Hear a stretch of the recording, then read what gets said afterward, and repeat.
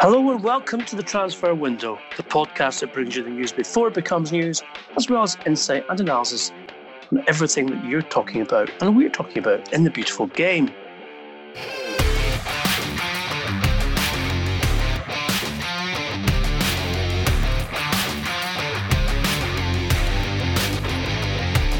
I'm Ian McGarvey, and with me as always is Duncan Castles, and we can't start anywhere today but with, of course, Liverpool's first Premier League title and their first championship success in 30 years.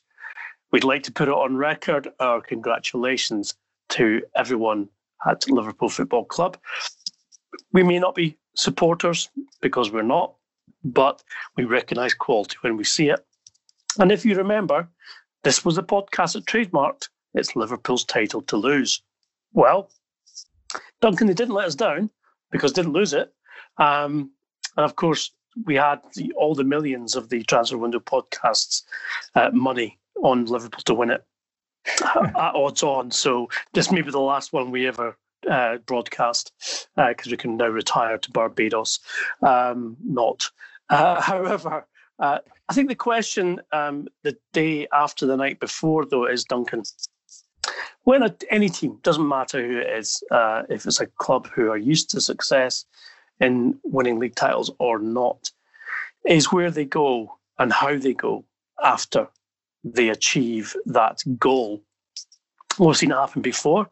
Sir Alex Ferguson was famous for his mantra that you forget the trophy you've won the morning after you achieve the success and you start again. Jurgen Klopp has, I think, some work to do, and also has some things to address regarding his squad and regarding motivation, etc., etc. Yes, it's fair that they be given time to celebrate. However, as we both know from our experience in the game, how you motivate players and a squad to go again and repeat the success is harder. It's that famous or infamous difficult second album moment. Yeah, look, it's a remarkable achievement there. They've won it with 7 games to spare. They've lost just once, 28 victories from those 31 matches. On 86 points, they have the opportunity to record 107 points, which would substantially go past Manchester City's record for the highest points total in the Premier League. But yeah, you're talking about what you do next. And in some ways, ironically, that margin of victory could be the biggest handicap for Jurgen Klopp going forward. I think the margin of victory has to be regarded as a bit deceptive because of decisions that went in their favour, big VAR calls. We've talked about them before in the podcast. I think you've seen a league where the competition has not been as strong as it's been in past years. You can go down the table, you look at Manchester City. Manchester City have lost 8 games already. This is not the competition we had last season when we had that title where both sides won and won and won and won until the final day. And Manchester City just pipped Liverpool. It's been a very different contest. Manchester City have had obvious weaknesses in their squad from the very beginning. You had the game between Liverpool and Manchester City at Anfield where those sort of decisions going in Liverpool's favour were writ large and set a pattern for the season. But you know, Liverpool would have won this anyway. You look at other teams in the table, and actually that 8 defeats for Manchester City, the only club who have had less defeats are Wolves. You've got Chelsea on 9, Leicester City on 8, Manchester United on 8. Another measure of how poor the competition has been is that Manchester United are on 49 points.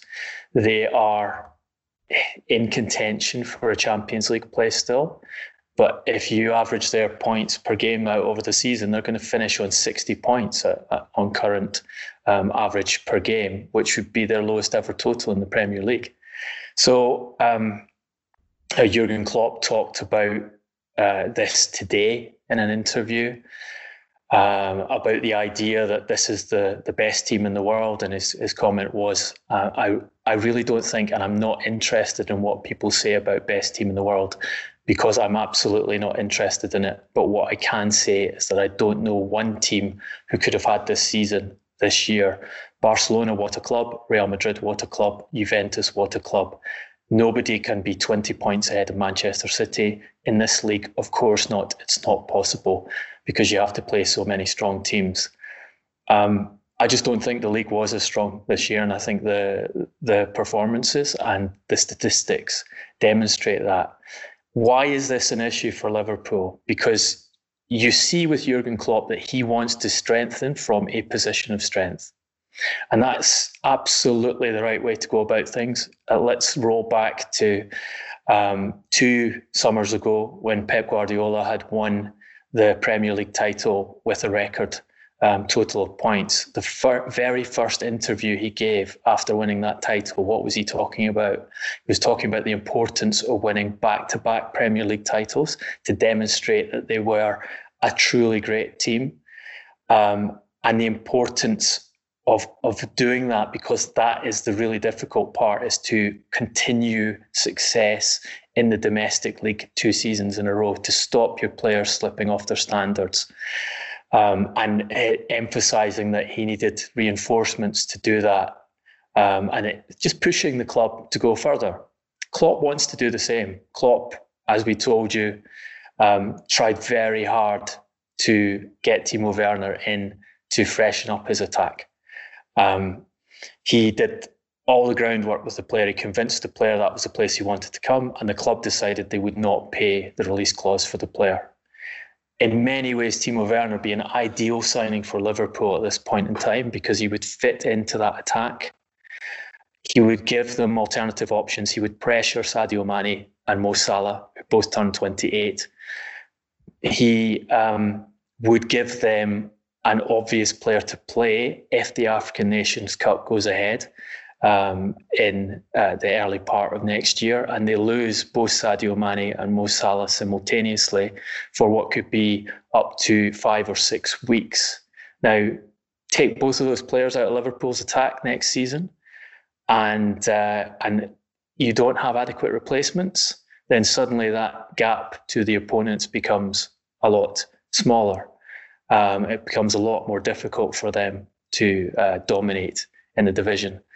I think the issue they face here, though, is that Fenway Sports Group are looking at 23 points ahead at the moment. They're looking at the potential that they put a record points total up in the Premier League, and they're saying, well, we're miles better than the opposition. We won the European Cup last year. We've invested a lot of money in the squad. We've pushed the wage bill up and up and up.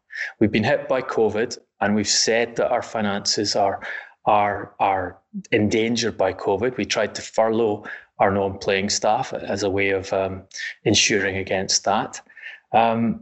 We don't really need to spend. We don't really need to invest. And even if Jurgen Klopp is telling us that's what he wants to do, we don't really need to. Do we really need to push it as far as the manager's telling us? Because we've got more headroom from what we see as performances on the pitch and results in the league table, and we can afford to be a little bit less indulgent of the manager and less indulgent in new recruitment than we have been in the past. That, I think, is a big risk for them, and that is the thing that probably signals the danger that they could fall back towards other teams if the players become presumptuous. If they drop off the levels of performance that Klopp himself talks about. The consistency, he said, has been insane, absolutely insane. And remember that the way Liverpool play is so much oriented towards physical output. They're tactically superb. They have excellent players in almost all positions, but they have to push their opponents hard. And they've had very few injuries. They've gone from a team that had serious injury problems at the start of Klopp's reign, a team that rotated in the 17-18 season, 59 times by the early part of December, which was the second highest rate of rotation ever. They've gone away from that model, and Klopp at the time saying that was the only way he could operate and the only way sensibly to operate with a squad of high quality, to a system where they basically play the same team minus a couple of changes game after game after game, and have done that essentially for 2 years. Which is demanding on the players, which requires some kind of special physical preparation that their opponents don't seem to be able to copy, which is unusual, or don't want to copy. Because generally in football, when you see a team doing something that gives them a physical advantage in the way Liverpool have done, the other clubs will learn what it is and try and buy the practitioners involved in enabling the team to perform that way and copy it. It's what Sir Alex Ferguson did throughout his career, was copy what the opponents were doing better than him, bring it back into Manchester United and compete for titles again. They're back on their perch by a massive margin. They see the potential to go level with Manchester United on English league titles in their history. But as you say, looking forward is the important thing for them. Don't allow yourself to drop away from that. And are the owners prepared to do what Jurgen Klopp wants to do in that situation? And remember, we're in an artificial and a strange and unusual transfer market, because although they've won the league with 7 games remaining, we're almost at the end of June. Normally, this is way into close season, and a lot of the transfer deals are being done. The clubs are now working on transfer deals, but they're trying to work out what's happening in this market. And we're going to be starting another season pretty soon after the end of this season. So whatever work you intend to do in that market has to be done quickly and in a situation that's harder to predict than any transfer market we've had for years. I wonder, Duncan, given their achievements, obviously World Club champions, European champions, and now Premier League champions, and of course, most significantly, that last one, given the amount of time and the historical nature of Liverpool's dominance of English football, that yes, Liverpool have a core of players in their first 11 stroke squad who I suspect don't have any ambition to move and want to achieve more success at Anfield, whether or not they have Liverpool in their blood or not. But players who've moved around a lot, like Sadio Mane, Mo Salah, Roberto Firmino, 3 key players, absolutely crucial players for Jurgen Klopp, having achieved now probably everything they had hoped or dreamed of achieving with Liverpool. Their choice may be that they get the opportunity to move to Real Madrid or Barcelona or to Bayern Munich and pursue the next chapter of their career elsewhere. And all the messages I have kind of interpreted from speaking to people who either work or deal with FSG is that this is an organisation whose philosophy is under promise and then overachieve. Now, in some ways, since they bought Liverpool, they certainly have done both. But the idea that you under promise and overachieve inherently suggests that you do not necessarily invest from that position of strength.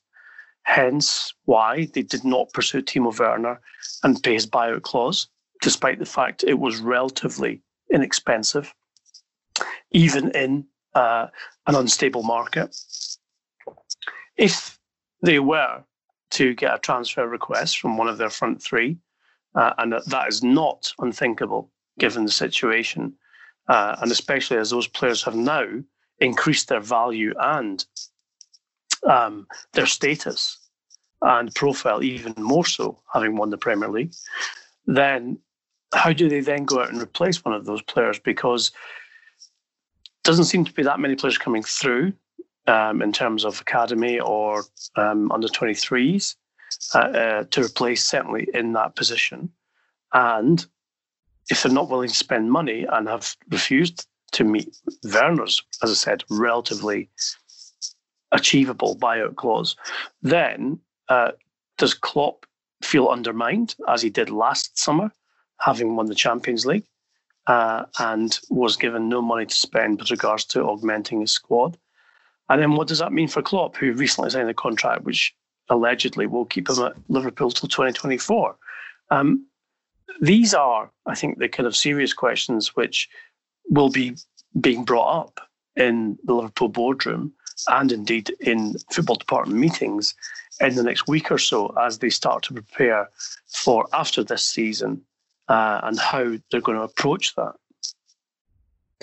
Look, Liverpool are very strategic about their recruitment, and they've been it's easy to say they've been very intelligent and very successful in what they've done, but their model is such that they have planned for the future, and they're happy to have conversations with key players to find out whether they see a future elsewhere, whether they see that their period at the club has a certain length and they'd like to move to another league. And Sadio Mane and Mo Salah are obvious examples of that. And they want to have those conversations because they want to be forewarned, and they want to set it up in a way that they maximise the value on the transfer coming in, and they are able to bring in a replacement of equal quality or equal potential to have the same quality at a cheaper price. They pay high for those players. I mean, you see the way Liverpool have recruited. They go to the second tier of the market.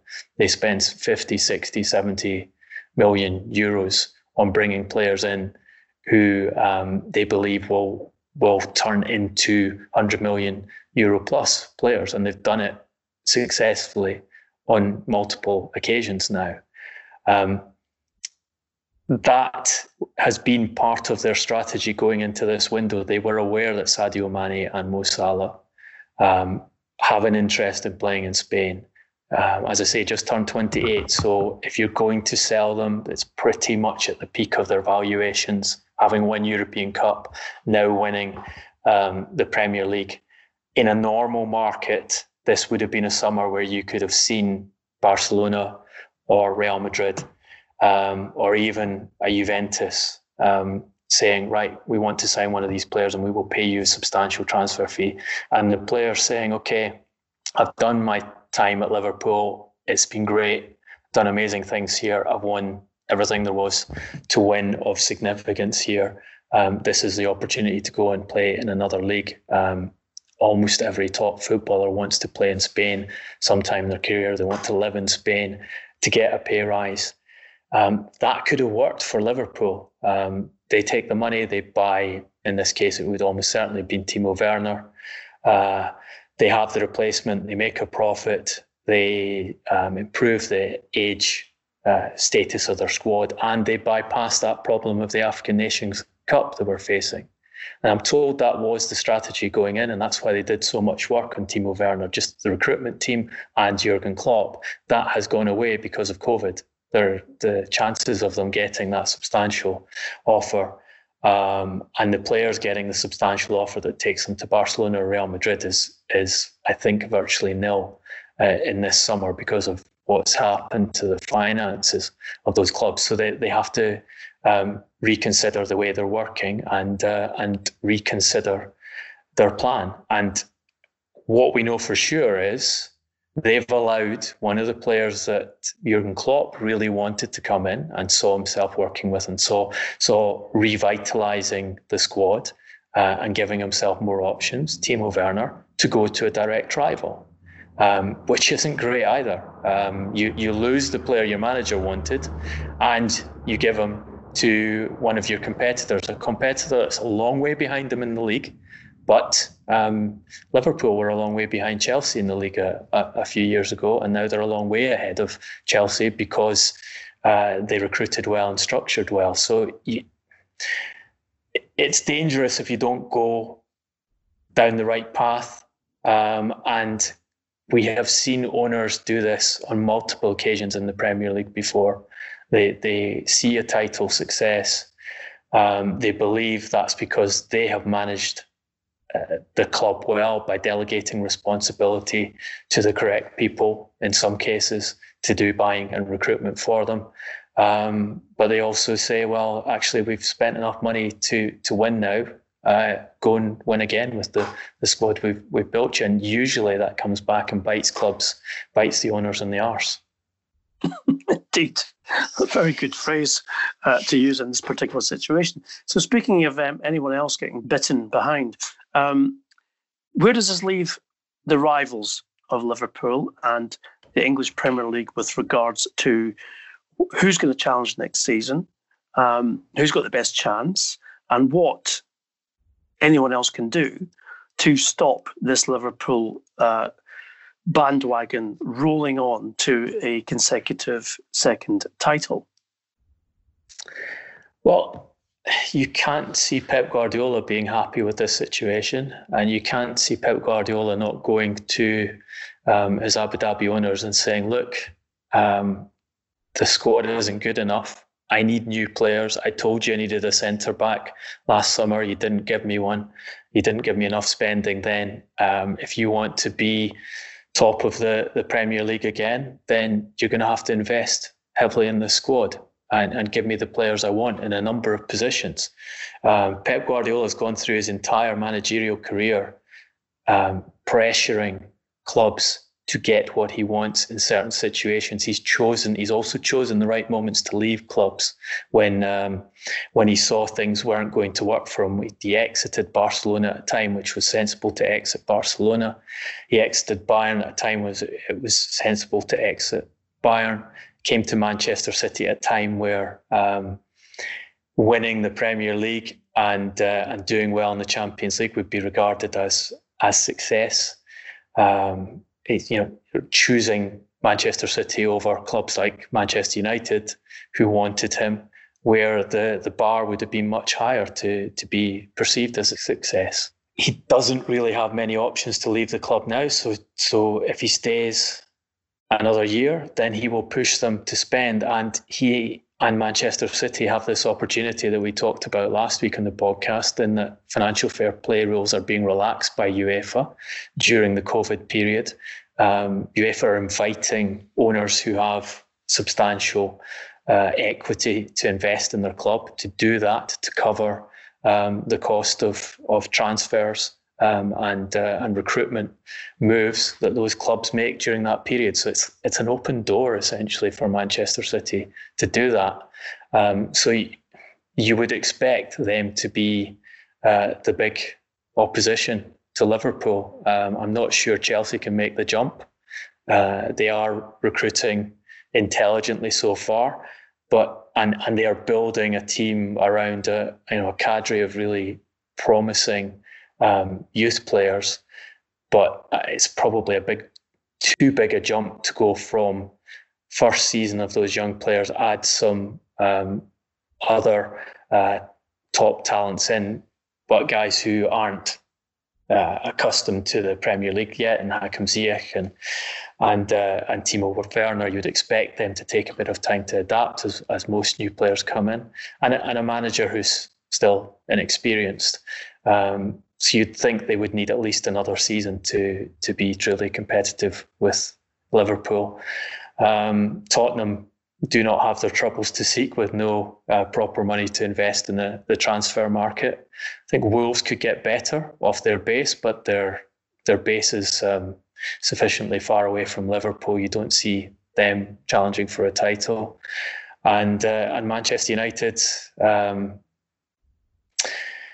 still seem to be a long way from the finished article, despite the excitement over Paul Pogba and Bruno Fernandes being paired together from the start against Sheffield United, and the ease of that victory. I think Manchester United need to be careful that they don't get carried away with what happens in the artificial conditions of behind closed door games, and playing a team like Sheffield United, who, as we said before the restart, were going to be disadvantaged by having to play multiple games in a short period of time with a thin squad. They are set up to play one game a week in the main part, and they've done that well to get to the position they were in the Premier League before restart, and then restart they're asked to play Wednesday and 2 subsequent games inside a week. So no surprise they didn't look great opposition when they went to Old Trafford for that match. We will come on to Manchester United's fans' response to Liverpool's Premier League win later in the podcast. But I am intrigued, Duncan, by the notion that this is Man United's worst nightmare. A Liverpool team who not only are dominating it domestically, but also in European football. Now, I mean, the phrase, and you mentioned it before, back on their perch, of course, a reference to Sir Alex Ferguson's infamous phrase about knocking them off their perch. I wonder what the response is going to be, because you would think logically the response would be from a club who are in this traditional and very bitter rivalry with Liverpool, would be, right, we're going to go out and buy the best player, the best players, etc., etc. And yet the noises coming from Old Trafford and from Solskjaer in particular have all been about how we're improving. We're very close to challenging for the title. It's great to have Paul Pogba back, and him and Fernandes will play well together. Martial scores a hat-trick, etc., etc. It's almost like nothing to see here, move along. We're going to be a force next season, without actually having anything substantial to justify that. Manchester United's strategy over the last year, public relations strategy, and their stated strategy is gradual rebuild. It's going to take us 3 seasons to get to a position where we can compete for the title again. And they've sold that story very successfully. There's been an acceptance of, as I pointed out earlier, what is headed towards being their worst Premier League points return ever, on the basis that Solskjaer was doing this gradual, considered rebuild, and they were getting back to playing the Manchester United style of football. So why damage that story by saying, actually, we are going to go for the title next season, and actually it is our job to stop Liverpool from winning it, and we're going to accelerate the spend, bring some spend forward that was in our 3-year plan, so we can go head to head with them next season. That's just, if you're Ed Woodward and you're Ole Gunnar Solskjaer, that's just making yourself a hostage for fortune. The story they've sold has been accepted. It's been supported, as we've talked about many times, by the former Manchester United players in the media, who have very, very rarely criticised anything that Solskjaer does from a managerial point of view. So they've got themselves into this kind of comfortable little slow rebuild. Don't expect us to be a top team on the field, because it's going to take time to get there, which is, I mean, as we've said in the podcast, it's a bizarre place for a club of Manchester United's stature to be, but it's worked for them.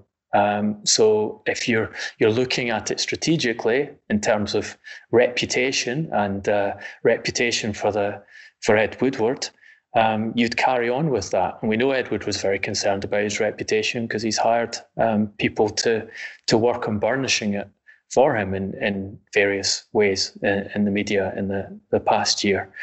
And of course, to go down the route of saying we have got to stop Liverpool from getting to our 20 English titles, and we need to stop them now, would require spend. You're not going to get there with a gradualist approach in the next season. It's open to question whether you get there in a gradualist approach with Solskjaer in charge over the course of 3 seasons, but you're definitely not going to get there with the approach they have next season. And therefore, if you want to accelerate it, you have to spend heavily. And we know the owners don't like spending heavily. They restrict spend to a certain level. They have spent more post-Ferguson than they've ever done before, but there are limits on it, and retaining profitability and retaining the ability to take dividends and director payments from the club is very important to the Glazers. So they run it as a financial exercise and an exercise for making money for them. And it is very useful to the Glazers to have this story of don't expect us to challenge for the title for 2 or 3 seasons, bought by section of the support and by section of the media. It helps them carry on making money from the club and takes a bit of pressure away from them. It's all very strange because you can't really imagine this narrative being sold successfully to the socios of Barcelona or the fans of Real Madrid, or even the fans of Rangers, who are facing potentially Celtic winning a 10th title in a row next season. And if Rangers fans were told, no, it's a slow rebuild, we're not going to do anything dramatic to try and stop Celtic winning 10, which would obviously give them the record of Scottish titles, etc., there'd be absolute revolution and uproar. I mean, there's no doubt about it. So the idea that Manchester United are not going to really bother about contesting Liverpool for the title, which would bring them level with 20, just seems, I don't know, it's surreal. To be fair, there are lots of Manchester United fans who would say exactly what you've said there and are very unhappy with the way the club is being run, unhappy with Ed Woodward's decisions, unhappy that they have an inexperienced manager in terms of top-level clubs in charge, don't like the way he's been running the team, and that there is plenty of complaint there. But there is also a big chunk of the Manchester United support who the right buttons have been pushed. We're investing in youth. We're going to play the Manchester United way. That has worked as a PR strategy in the main, and the degree of resistance, while there have been periods of this season where there has been, audible protests and quite aggressive in a non-physical fashion protests against the Glazers and Ed Woodward. But the majority of this season, and certainly this period now where they're currently undefeated for 13 matches, a lot of you can make a lot of question marks about that undefeated run because it included exiting the League Cup. It was a win that wasn't the win, and some Europa League games, one played in closed doors, etc., etc. But the fires have been doused mainly, and Solskjaer's in a position where people perceive it as he's done a good job of the season, when the actual results in terms of wins, draws and losses, goals scored, there are 48 goals for 31 matches, suggests very much otherwise. Well, from one side of the Northwest to another, and that is to Everton, who have been very active in terms of their pursuit of players so far in this now open transfer market.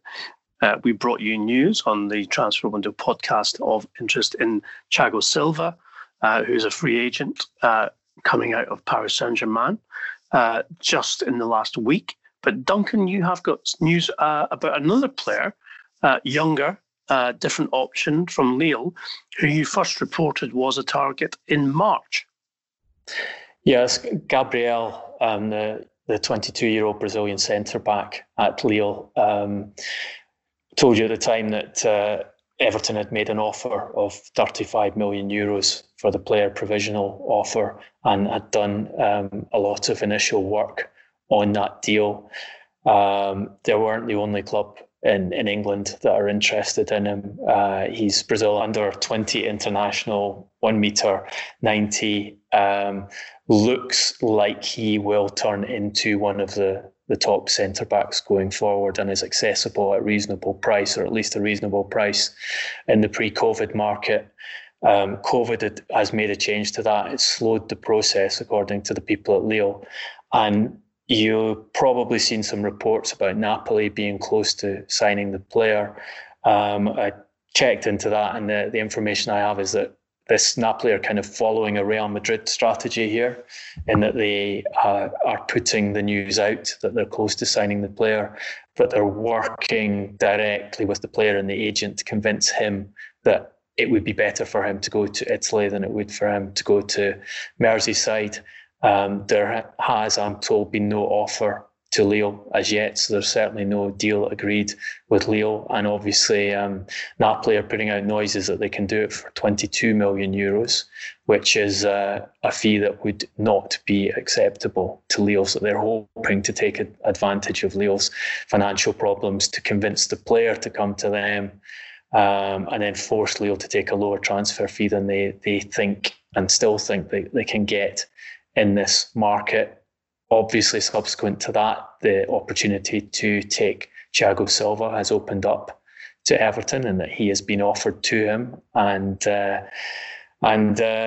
he is a player, as you said in that podcast, that Carlo Ancelotti knows well, and you're buying a top quality defender with experience, the finished product, as opposed to the developing product. And I think an interesting decision for Everton, if they can convince the player that Premier League is better for him than Napoli, is whether they go for that and pursue that harder than the Thiago Silva deal.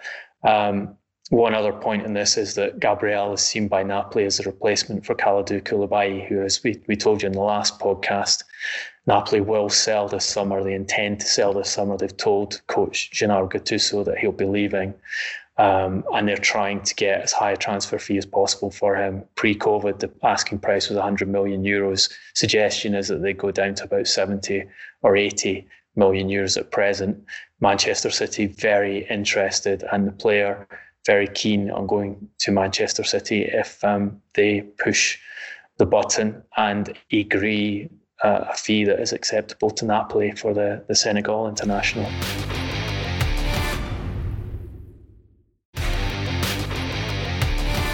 We've spoken recently about the financial situations at Barcelona and Juventus, and the fact that there is no cash available to either club to operate in this transfer market, unless, of course, they sell, or indeed, in the case of loans.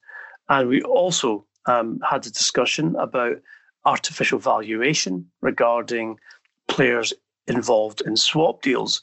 Therefore, it was hardly a surprise at the beginning of this week when it became public that Barcelona had agreed in principle a deal which would see their 23-year-old Brazil midfielder Arthur go to Juventus in exchange for Milan Pjanic, a 30-year-old midfielder, with valuations on players at 80 million and 70 million euros respectively, even though, especially in this particular financial climate, those valuations seem very, very generous regarding both players.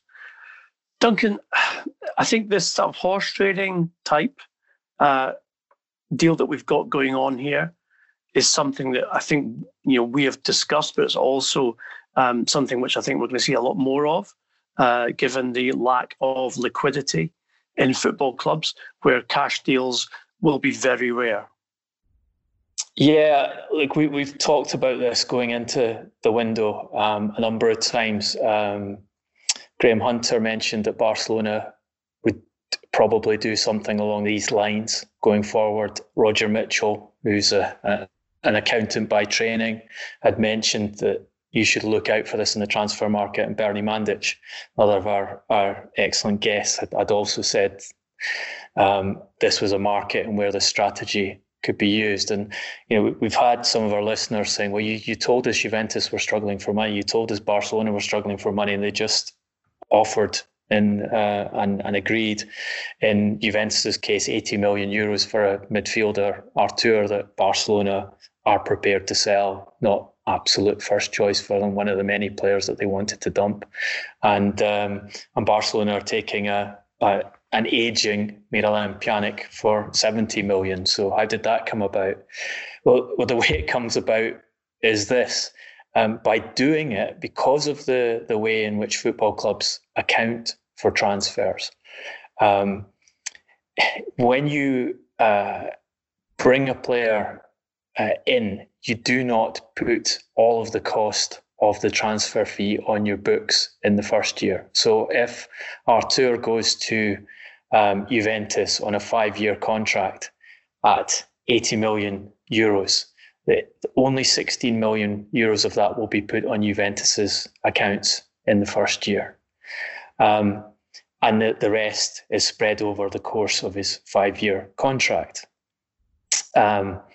Same system for Pjanic. If it's a 5-year deal at Barcelona, that 70 million gets spread over 5 years.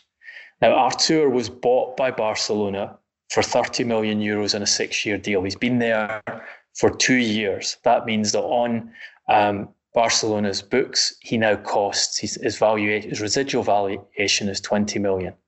And they take 80 million from Juventus, and they're allowed to say, this summer we made a 60 million euro profit on Artur because he had 20 million left in his valuation. Juventus have paid us 80 million for him. So that's 60 million to add to our books to help us meet not so much UEFA financial fair play, because that's been relaxed, but Spanish fair play, which is actually far more rigorous than UEFA financial fair play anyway.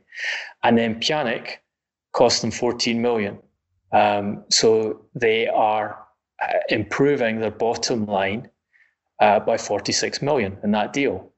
In Juventus's case, they would take a 53 million euro profit on Pjanic because he's been at the club even longer and he has a residual book value of 13 million euros to them.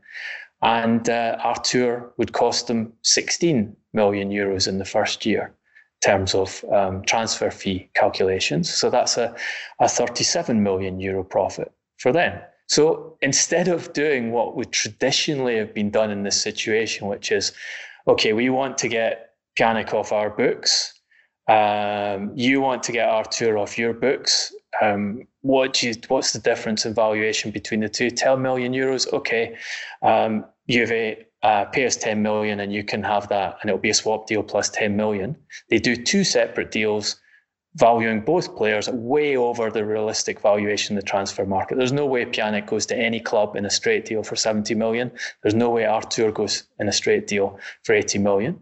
But as long as both sides agree to describe the transfer fees as such, then for book purposes and for financial fair play purposes, both clubs can shine up what are not very attractive looking balance sheets at the moment and allow themselves to do other deals and stay within football regulations going forward. With Juventus, there's the extra benefit of they get a high paid player off their books. We told you several weeks ago that Pjanic was a player that they were trying to move on and that Barcelona was a club that were trying to move him to. So they take a high wage off their books.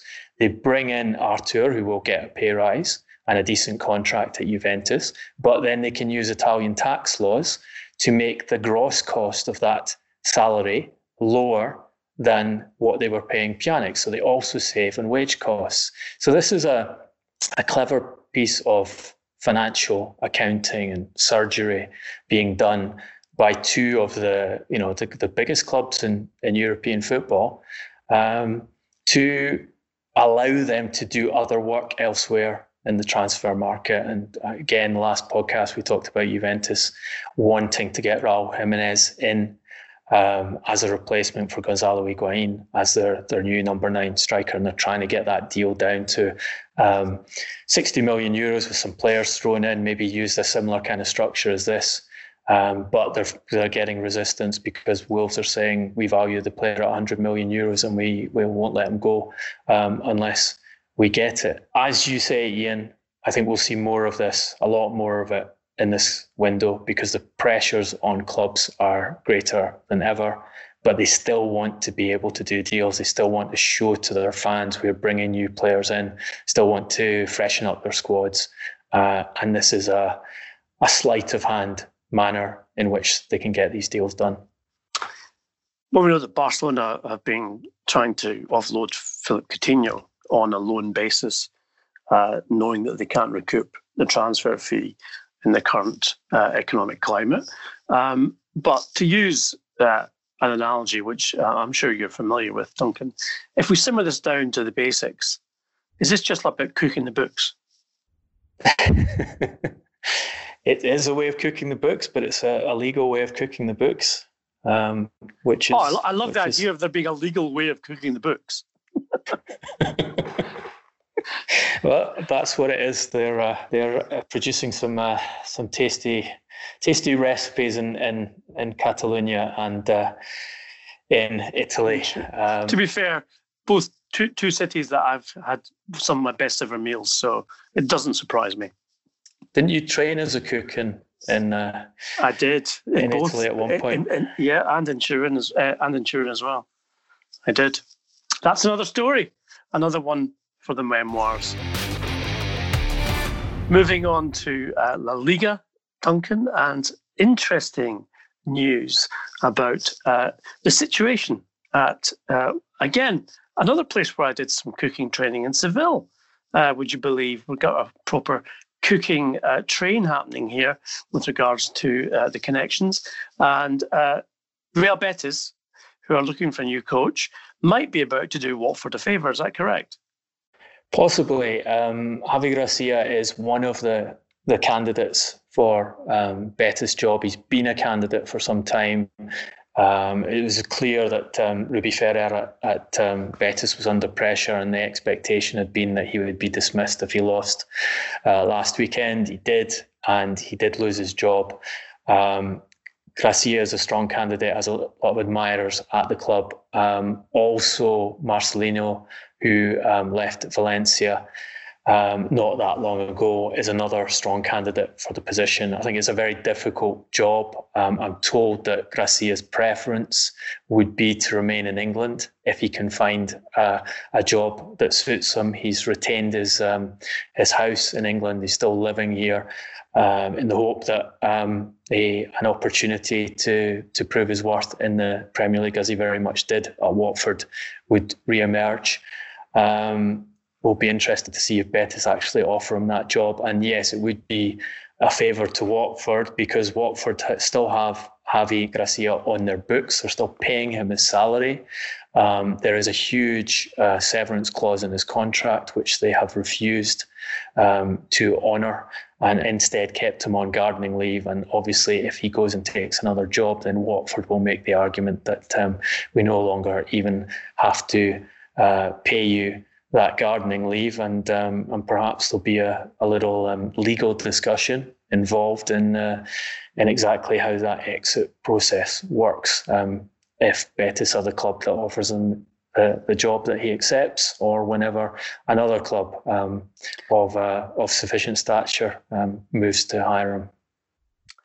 And with all due respect, I just want to make clear I never did any training about cooking in Watford.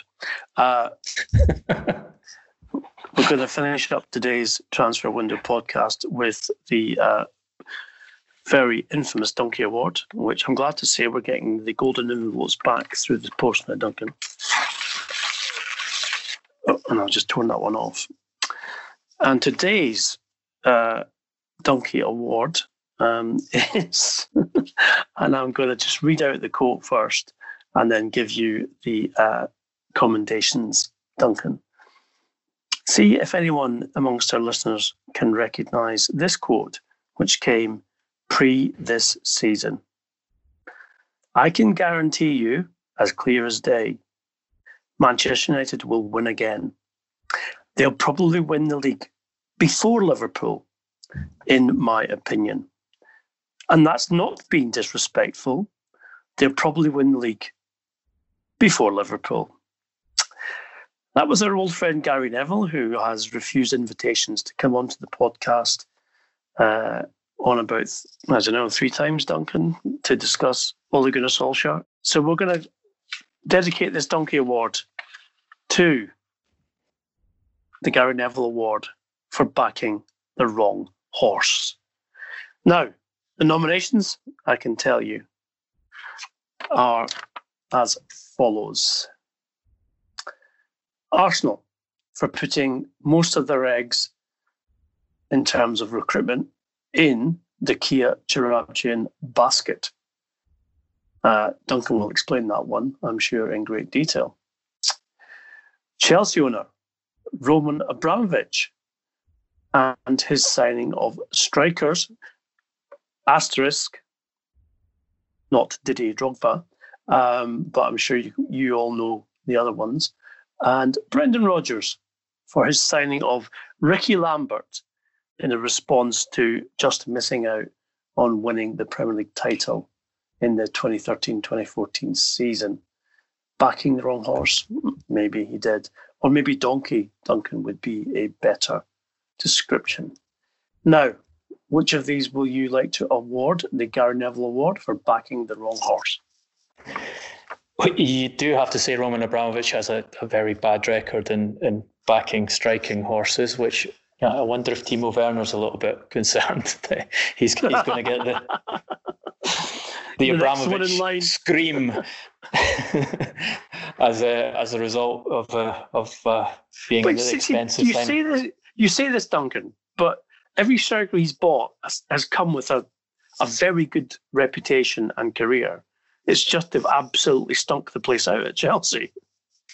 Yeah, Andriy Shevchenko, Fernando Torres, Alvaro Morata. I was going to say Werner has the advantage of being young rather than at the wrong end of his career, but so did Alvaro Morata. The only one that worked for him was Didier Drogba, which was the one that Jose Mourinho insisted on signing as his kind of one of his arrival presents as Chelsea manager. Kia Joorabchian, yes, an Arsenal fan. I once interviewed Kia Joorabchian in his private box at Arsenal Stadium for the Observer newspaper, and I would recommend all our listeners who are interested in learning a bit about Kia Joorabchian's past and how he explains the way he works as I think he called himself a football advisor rather than an agent in that interview. I can't remember the exact. He didn't have a license, as I remember, Duncan. That's why he had to be described as an advisor. Exactly. Yes, he was some interesting commentary in that interview, which I think will educate what has gone on in his career. Subsequent to that, he, as a significant recruitment person, another Premier League club said this week, he's amused by the way that Kia Joorabchian's decided that he wants to talk to the press as though he is director of football at Arsenal, and declaring that David Luiz's contract situation would be resolved in the coming week in the best interest of all parties. And lo and behold, David Luiz has remained at Arsenal and be given a new contract there, and that has been announced since then. If you look at his history, he's done damage to several football clubs who had relied on his deals, and there are certainly a number of Arsenal supporters who are asking questions about the number of deals that Joorabchian is doing at Arsenal at present, and whether all of those deals have been the best option that Arsenal could take in those situations. And I suppose in the coming season, now they have Mikel Arteta in charge and they feel that they've got a coach who can make a real difference to the team on the field, we'll see what having Joorabchian involved in a number of key transfers in a window in which they don't have much money to play with gives them on the field of play, and whether it makes them competitive again. But I think in a week in which Liverpool finally got their hands on a much desired trophy, we have to give this award to Brendan Rodgers so he can get his hands on a much desired trophy. Yes, backing the wrong horse, bringing Ricky Lambert to Liverpool the season after you had almost won the Premier League. If it wasn't for Mourinho's wasn't the first team, wasn't quite the second team, but it was somewhere in between it, going to Anfield and Steven Gerrard's famous moment of Slippy, disaster. as he's known. The Celtic fans' Celtic nickname. fans call him Slippy, yes, as in Bob Slippy. Yes, so how Brendan Rodgers wanted to overrule the recruitment staff at Liverpool and thought Ricky Lambert was the final piece in the jigsaw to bring Liverpool the Premier League title. That's about as good an example of backing the wrong horse as you can find. There we go. Brendan Rodgers is this week's recipient of the Donkey Award. We will be putting that one in the post. I think he may have won one before. He certainly will be nominated in the future, that's for sure. Now, as many of you have been very kindly reminding us on our social media channels, that we do engage with you regarding what we talk about in the podcast, regarding the issues that you want to discuss and information that you would like to have clarified or indeed confirmed. And of course, that continues. So please do get in touch with us on our social media channels at Transfer Podcast on Twitter, as well as Instagram and Facebook. Duncan is at Duncan Castles on Twitter, and I am at Garbo SJ on Twitter. We also have the podcast available on our own YouTube channel. So please just go to YouTube and search Transfer Window Podcast. And of course, we will engage with you. And as always, we're very pleased to do so. If you like what you've heard and you know the drill, get on iTunes and give us a 5-star review. And that way we expand the community, which expands every day, which is partly why we have such a quality podcast for you week in, week out. Until next week, when we will be back with the Transfer Window podcast, we just want to say to you, stay safe, be well, and thanks for listening.